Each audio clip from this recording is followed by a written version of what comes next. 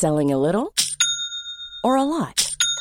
Shopify helps you do your thing however you cha-ching. Shopify is the global commerce platform that helps you sell at every stage of your business. From the launch your online shop stage to the first real-life store stage, all the way to the did we just hit a million orders stage. Shopify is there to help you grow. Shopify helps you turn browsers into buyers with the internet's best converting checkout. 36% better on average compared to other leading commerce platforms. Because businesses that grow, grow with Shopify. Get a $1 per month trial period at shopify.com/work. Shopify.com/work. Hey there, it's Michelle Norris. I'm host of a podcast called Your Mama's Kitchen. When I travel, I'm usually looking for a way to find a taste of home when I'm not at home. And one of the things I love to do when I am at home is entertain. And Airbnb allows me to do that. When I was in California recently, I rented a house that had a great kitchen. And when we were sitting around the table, we were all thinking, we're in someone else's house. Someone could be in all of our homes as well. If you have a home, but you're not always at home, you have an Airbnb. Your home might be worth more than you think. Find out how much at airbnb.com/host.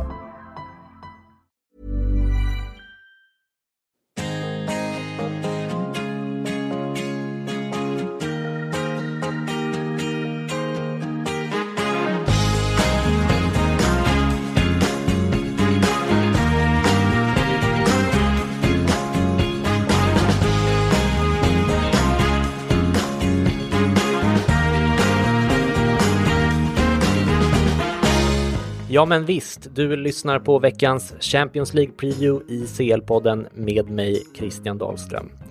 Det är måndag eftermiddag och imorgon är det dags för det första mötet i årets semifinalrunda. Jag tycker att det känns en smula vemodigt nu på våren när de stora ligorna avgörs och man inser hur få Champions League-matcher som är kvar på säsongen. Men vi har förstått fått se en fantastisk säsong i år som har innehållit allt och det känns ändå kul att de stora ligorna nu har 4 direktplatser till CL nästa år. Eller det känns som en bra kompromiss i alla fall för att slippa Euro Super League. Nu slipper ju de här storlagen i storligorna kvalomgångarna till Champions League, vilket ger dem då bättre försäsongsförutsättningar, och det här med att tidigare ha behövt panikbredda truppen i slutet av transferfönstret. Så att jag tycker att det här känns sunt och kul, men jag uppskattar som ni vet när ni ger oss era tankar på Twitter också, vilket väldigt många har gjort inför det här avsnittet för övrigt. Något som kommer att märkas lite i innehållet dessutom. Igår kväll torskade i alla fall mitt Milan mot Torino med 0-2 i Turin, och en CL-plats för Milan känns allt mer avlägsen. Många lag som är ute efter de här sista CL-platserna chokade i helgen för övrigt, så det var inte bara Milan. Det här kommer jag också att prata lite mer om senare i dagens avsnitt. Det ska bli oerhört intressant att se om till exempel Getafe lyckas knipa fjärdeplatsen i La Liga, och vilket lag av Arsenal, United och Chelsea som kniper den sista CL-platsen i Premier League, där jag nu ser det som otänkbart att Spurs missar topp 4, även om de i och för sig torskade i helgen då. Idag har jag inga insprängda intervjuer i previewen tyvärr. Däremot har jag strösslat med ljudklipp för att sätta er i rätt stämning. Jag gillar själv när poddar som jag lyssnar på lägger lite extra tid på sånt, och jag hoppas att ni uppskattar när jag lägger manken till. Jag är också som vanligt stolt att berätta att oddsen i podden presenteras i samarbete med våra vänner på Betfair och Betfairs spelbörs, som gör en slags marknadsplats där det inte är spelbolaget utan spelarna själva som sätter oddsen. Med det sagt hörni, så är det dags att köra igång. Och vi börjar förstås med tisdagens semifinal mellan Tottenham Hotspurs och AFC Ajax. Överraskningslagens kamp om en väldigt oväntad finalplats, oavsett egentligen vilket lag som når den. Jag håller för övrigt fortfarande på att läsa den nästan 1000 sidor långa boken på engelska som handlar om fotbollens historia. Den heter The Ball is Round, A Global History of Soccer och är skriven av David Goldblatt som jag tror är en brittisk författare. Det här är en fantastisk bok där författaren har gjort en helt otroligt detaljrik berättelse om fotbollens historia.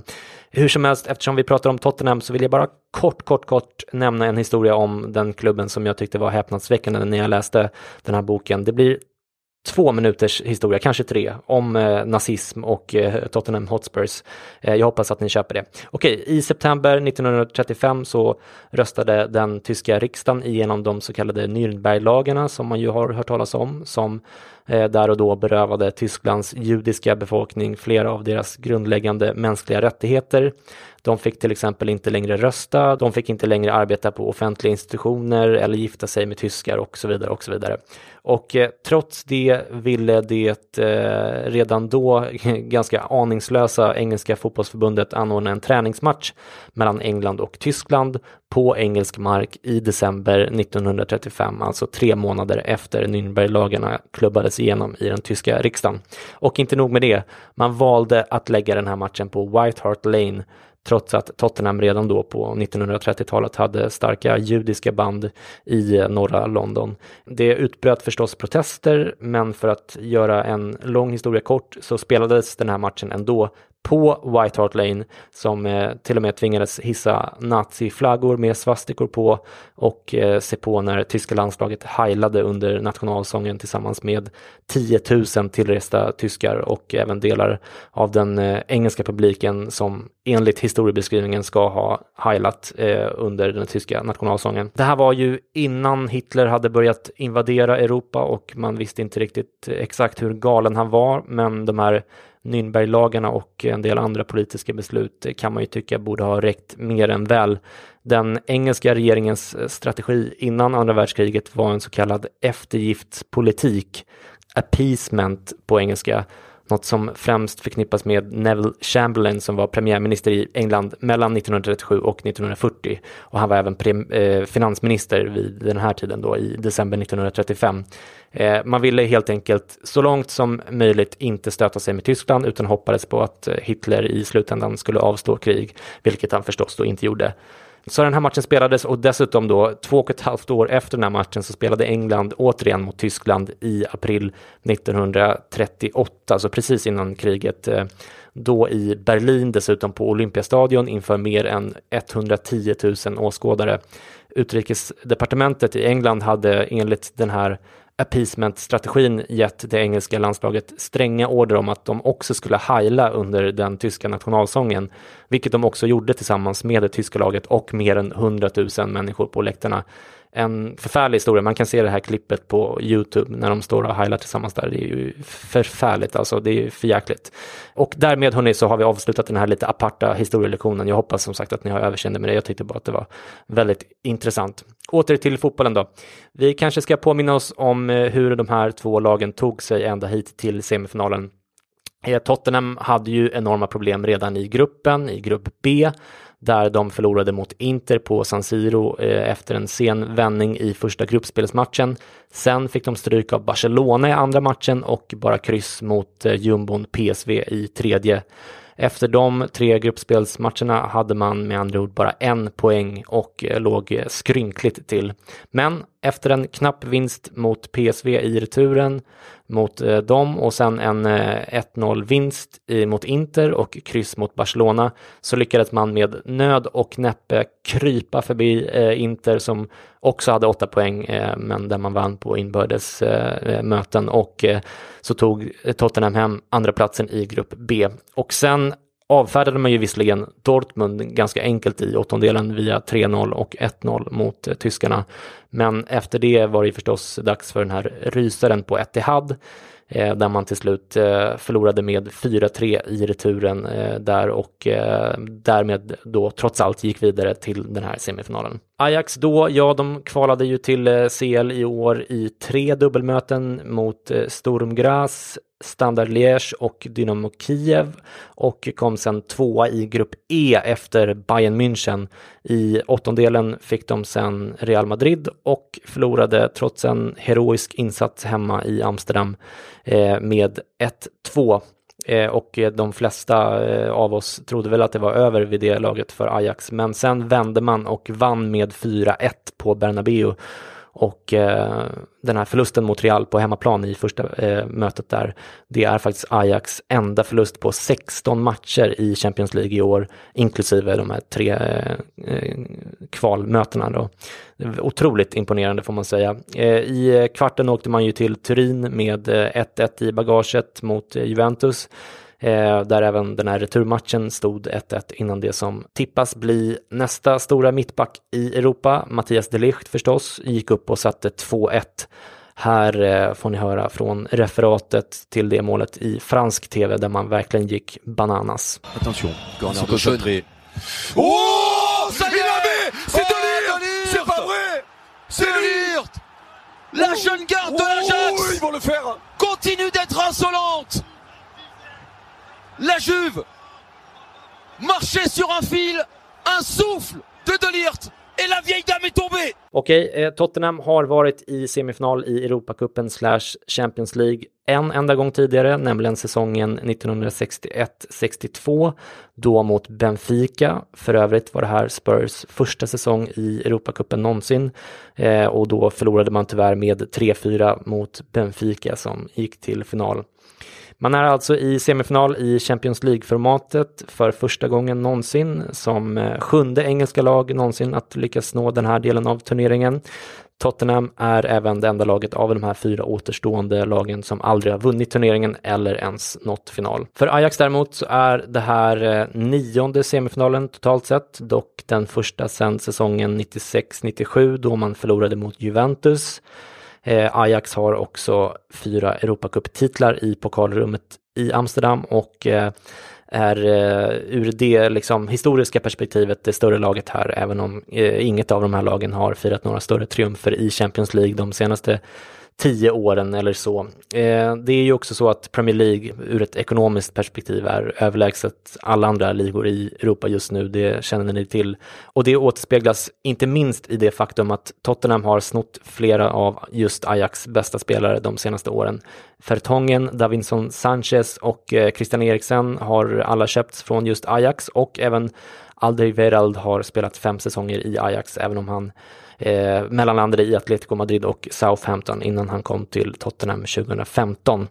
Även Vincent Janssen köpte man ju från Holland, även om det var AZ Alkmaar den gången, där han hade gjort 27 mål den säsongen och vunnit skytteligan, och sen alltså köptes av Spurs. I den här matchen hittar vi även den enda avstängningen i semifinalerna för ackumulerade gula kort, vilket är även den sista avstängningen för detta i årets turnering, eftersom man efter kvartsfinalerna nollställer gula kort. Det är med andra ord endast röda kort i semifinalrundorna som kan leda till avstängning i finalen. En välkommen regeländring får man säga, som kom 2014 för att färre spelare skulle missa finalen, vilket bland andra Pavel Nedved och Xabi Alonso har gjort på grund av just gula kort. I den här matchen är, som ni vet, Heung-min Son den som är avstängd, vilket kan komma att visa sig kostsamt för Tottenham, som ju har Harry Kane skadad sedan tidigare. Förutom Kane har Spurs Aurier, Winks och Lamela borta i skada i den här matchen. Sissoko och Vertonghen är tveksamma till start, men lär väl spela ändå. Ajax har endast Bandé borta och Masraoui småskadad och osäker till den här matchen. De förväntade startelvorna då, nästan det mest spännande av allt. Vi börjar med Tottenham, det här är alltså enligt UEFA.com. De tror att Tottenham börjar med Lloris i mål förstås, Trippier, Alderweireld, Sanchez och Rose i en 4-backslinje, Dyer, Wanyama och Eriksen på mitten, och sen så Ali och Lucas bakom Llorente på topp.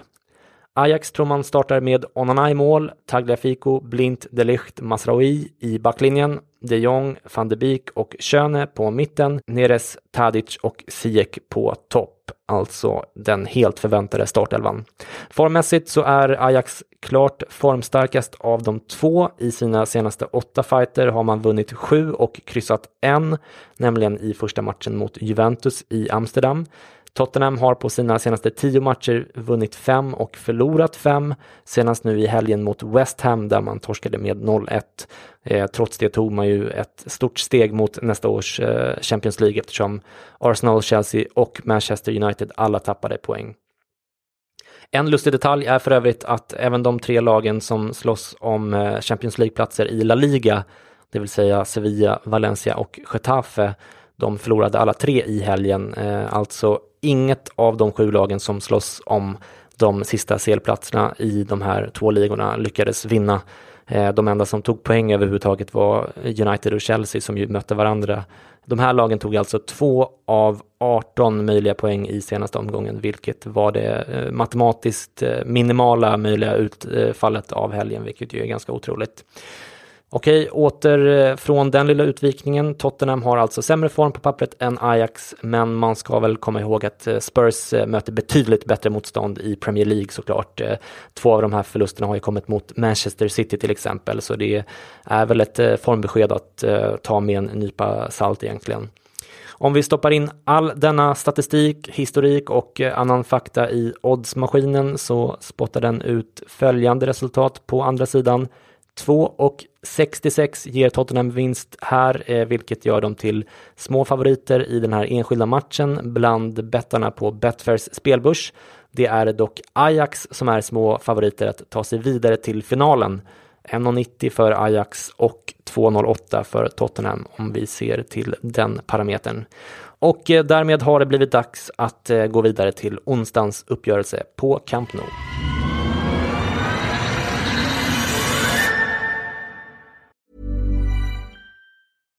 Ready to pop the question? The jewelers at BlueNile.com have got sparkle down to a science with beautiful lab-grown diamonds worthy of your most brilliant moments. Their lab-grown diamonds are independently graded and guaranteed identical to natural diamonds, and they're ready to ship to your door. Go to BlueNile.com and use promo code LISTEN to get $50 off your purchase of $500 or more. That's code LISTEN at BlueNile.com for $50 off. BlueNile.com, code LISTEN. Hey, it's Danny Pellegrino from Everything Iconic. Ready to upgrade your style game without blowing your budget? Check out Quince. They've got all the good stuff, shirts and polos, activewear, and fine leather goods, all at 50 to 80% less than other high-end brands. And the best part? They're all about safe, ethical, and responsible manufacturing. Get that luxury vibe without the luxury price tag. Hit up quince.com/upgrade for free shipping and 365-day returns on your next order. That's quince.com/upgrade. Hey, Dave. Yeah, Randy. Since we founded Bombas, we've always said our socks, underwear, and T-shirts are super soft. Any new ideas? Maybe sublimely soft. Or disgustingly cozy. Wait, what? I got it. Bombas. Absurdly comfortable essentials for yourself and for those facing homelessness. Because one purchased equals one donated. Wow, did we just write an ad? Yes. Bombas. Big comfort for everyone. Go to bombas.com/ACAST and use code ACAST for 20% off your first purchase. Som blir en riktig rysare förstås. De här 2 lagen gör alltså upp om finalplatsen på Wanda Metropolitano i Madrid, där man då kommer att få möta någon av årets stora överraskningar. Vi snackar FC Barcelona mot Liverpool FC på Camp Nou i Barcelona förstås. Barcelona är ju faktiskt det enda laget i semifinalerna som vann sin grupp. De vann sina 3 första matcher i grupp B och kunde sedan luta sig tillbaka och tillåta sig att kryssa i 2 av de sista 3 matcherna och ändå ta hem första platsen med 6 poängs avstånd till just Tottenham, vilket var den största marginalen mellan 1 och 2 i gruppspelet. Sen mötte man som ni minns Lyon i 8-delen där man först något överraskande spelade 0-0 på bortaplan för att sedan demolera fransoserna med 5-1 på hemmaplan i Katalonien. I kvarten sen så mötte man ju som bekant Manchester United och vann med 4-0 totalt och bidrog väl därmed till Uniteds dåliga självförtroende som nu kan vara på väg att kosta dem en plats i nästa års Champions League-spel.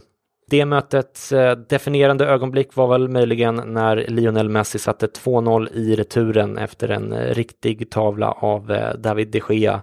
Så här lät det då.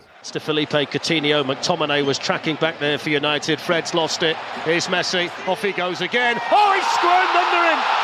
He's got another one. And you hardly ever see David de Gea make a mistake like that. Not on a big night like this. His first one was a cracker. The second one is fortunate. But the result is the same. Barcelona 2, Manchester United 0. Liverpool då, ja de tog sig ju vidare ur grupp C på ett allt annat än bekvämt sätt där man till slut hamnade på 9 poäng och andra plats efter PSG på samma poäng som Napoli som man ju slog i sista matchen där vi var på plats med ett gäng lyssnare och med sportresegurun Robin Bylund från eminenta LFC-podden. Sen i åttondelen lottades man ju mot Bayern München där man efter 0-0 hemma vann med 3-1 borta på tysk mark och faktum är ju att Liverpool som förlorade alla sina 3 bortamatcher i gruppspelet, även mot Röda Stjärnan alltså, nu har vunnit 2 raka bortamatcher i slutspelet istället. I kvarten mötte man ju Porto också och vann både hemma och borta mot dem med totalt 6-1, där det sista målet i returen gjordes av ingen mindre än Virgil van Dijk. It's been a comfortable passage for Liverpool. It's even more comfortable now because Virgil van Dijk has scored again. The simplest header that he will ever score. Virgil van Dijk har ju även utsetts till Player of the Year i Premier League, vilket är första gången en mittback vinner den utmärkelsen sedan 2005 då John Terry i Chelsea vann. Nu ställs Van Dijk alltså mot Lionel Messi och då känns det kanske betryggande för Liverpool-supportrar att veta att Opta publicerade statistik i helgen som visade att ingen spelare har dribblat förbi Van Dijk på 45 raka Premier League-matcher, vilket är en otrolig statistik egentligen. Ser vi till skadorna i den här matchen har Barcelona bara Rafinha fortsatt skadad men annars en helt fit trupp. Liverpool har Lallana som är tveksam till den här matchen enligt UEFA.com. Fabinho var ju borta i helgen som ni kanske känner till, men han ska vara tillbaka här, så även Diox. De förväntade startelvorna enligt UEFA.com: Barcelona med Ter Stegen i mål, Sergi Roberto, Piqué, Lenglet och Alba i backlinjen. Ett mittfält med Rakitic, Busquets och Artur och sen Messi, Suarez och Coutinho på topp. Liverpool väntas ställa upp med Alisson i mål, Alexander-Arnold, Matip, Van Dijk, Robertson i backlinjen, Fabinho, Henderson och Wijnaldum på mitten och Salah, Firmino och Mané på topp. Jag frågade för övrigt på Twitter vad ni Liverpool-supportrar vill se för mittbackspartner till Van Dijk och framförallt vilken mittfältstrio ni önskar. Matip var ju det givna svaret på den första frågan, vilket jag väl hade räknat med. På mittfältet ville Peter Hansen se Henderson, Fabinho och Keita. Thomas Nygren, som jag skriver för Total Liverpool, ville se Henderson, Fabinho och Wijnaldum, vilket även Pontus Eriksson ville och som då UEFA alltså tror att Liverpool också kommer att ställa upp. Både Thomas och Pontus menade för övrigt att Keita är viktig för hemmamatcher, men att han dräller lite med boll och att det inte riktigt funkar borta mot Barca, och det låter ju rimligt får man säga. Anders Rubin svarade att han visserligen inte är Liverpool-supporter, men att han likt mig då får man säga har en soft spot för James Milner som gör att han gärna ser honom i startelvan. Vi får väl se helt enkelt. Formmässigt så är det här 2 lag som kör på max hela tiden just nu. Liverpool har vunnit 10 matcher i rad, varav man har hållit nollan i 4 av de matcherna och är obesegrade i 19 raka matcher. Men Barcelona är obesegrade i 22 matcher i rad nu. I helgen säkrade man ju sin andra raka La Liga-titel via 1-0 mot Levante på Camp Nou. Barca körde med ordinarie manskap från start i den matchen med undantag för en viss Lionel Messi som dock blev inbytt i halvtid mot Coutinho i läget 0-0, och sen tog det en kvart eller så innan Messi satte målet som innebar 3 pinnar och ligatiteln, Barcelonas 8:e La Liga-titel på de senaste 11 säsongerna för övrigt. Alright, återstår då bara att ange oddsen i den här matchen. På Betfairs spelbörs är oddset för seger på Barcelona 1,91 gånger pengarna, vilket gör dem till favoriter här. De är även små favoriter att ta sig vidare till final, där de står i 1,83 gånger pengarna mot Liverpools 2,16 gånger pengarna. Tu écoutes Le Pot de Ciel avec le célèbre Christian Dahlström. Merde! Därmed har ni förhoppningsvis allt ni känner att ni behöver för att vara redo inför de här 2 inledande semifinalerna. Innan vi skiljs åt för den här gången ska vi prata lite kort om Fantasy Football och CL-podden Cup. Det är ju mer än 5000 svenskar som spelar Fantasy Football på EFF.com. Själv ligger jag 10 i Sverige med mitt lag just nu, men jag ligger trots det endast knappt 2 i CL-podden Cup, som alltså är vår egen cup. Och det är ju ett stort erkännande får man säga till alla våra kunniga lyssnare. Hatten av för er alla. Hur som helst, mycket av strategin inför semifinalen bygger på att man numera bara får 5 gratisbyten till semin, där betalbytena kostar 4 poäng, vilket är oerhört dyrt. Normalt vill man ju satsa på respektive lag man tror kommer att vinna semifinalerna. Nu kommer i varje fall jag vara tvungen att ha kvar en hel del spelare i till exempel Liverpool, trots då att jag tycker att Barcelona får ses som knappa favoriter där. Det som är skönt inför semifinalerna är i alla fall att det är relativt lätt att få pengarna att räcka, eftersom det finns en hel del billiga och riktigt bra spelare i Ajax som man kan satsa på. Till exempel Frenkie de Jong, även om han inte gör några mål eller assist riktigt utan ligger lite längre ner i banan. Men Van de Beek, Tagliafico, Tadic, Neres och så vidare, alla de är riktigt bra budgetalternativ som gör att ni kan få ihop en schysst startelva.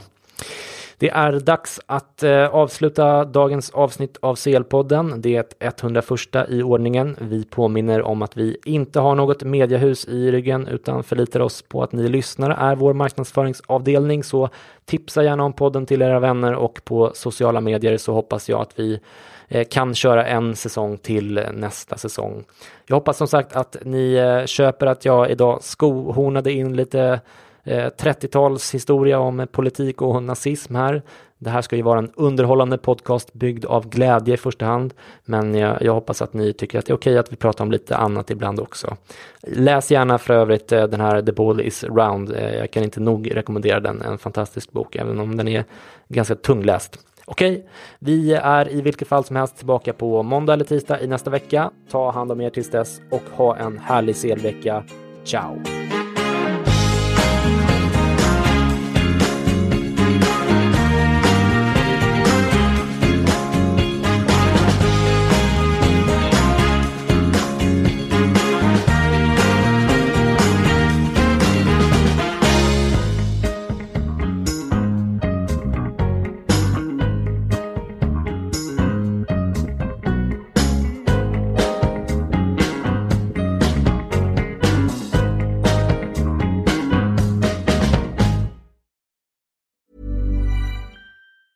A lot can happen in 3 years, like a chatbot may be your new best friend. But what won't change? Needing health insurance. United Healthcare Tri-Term Medical Plans, underwritten by Golden Rule Insurance Company, offer flexible, budget-friendly coverage that lasts nearly 3 years in some states. Learn more at uh1.com.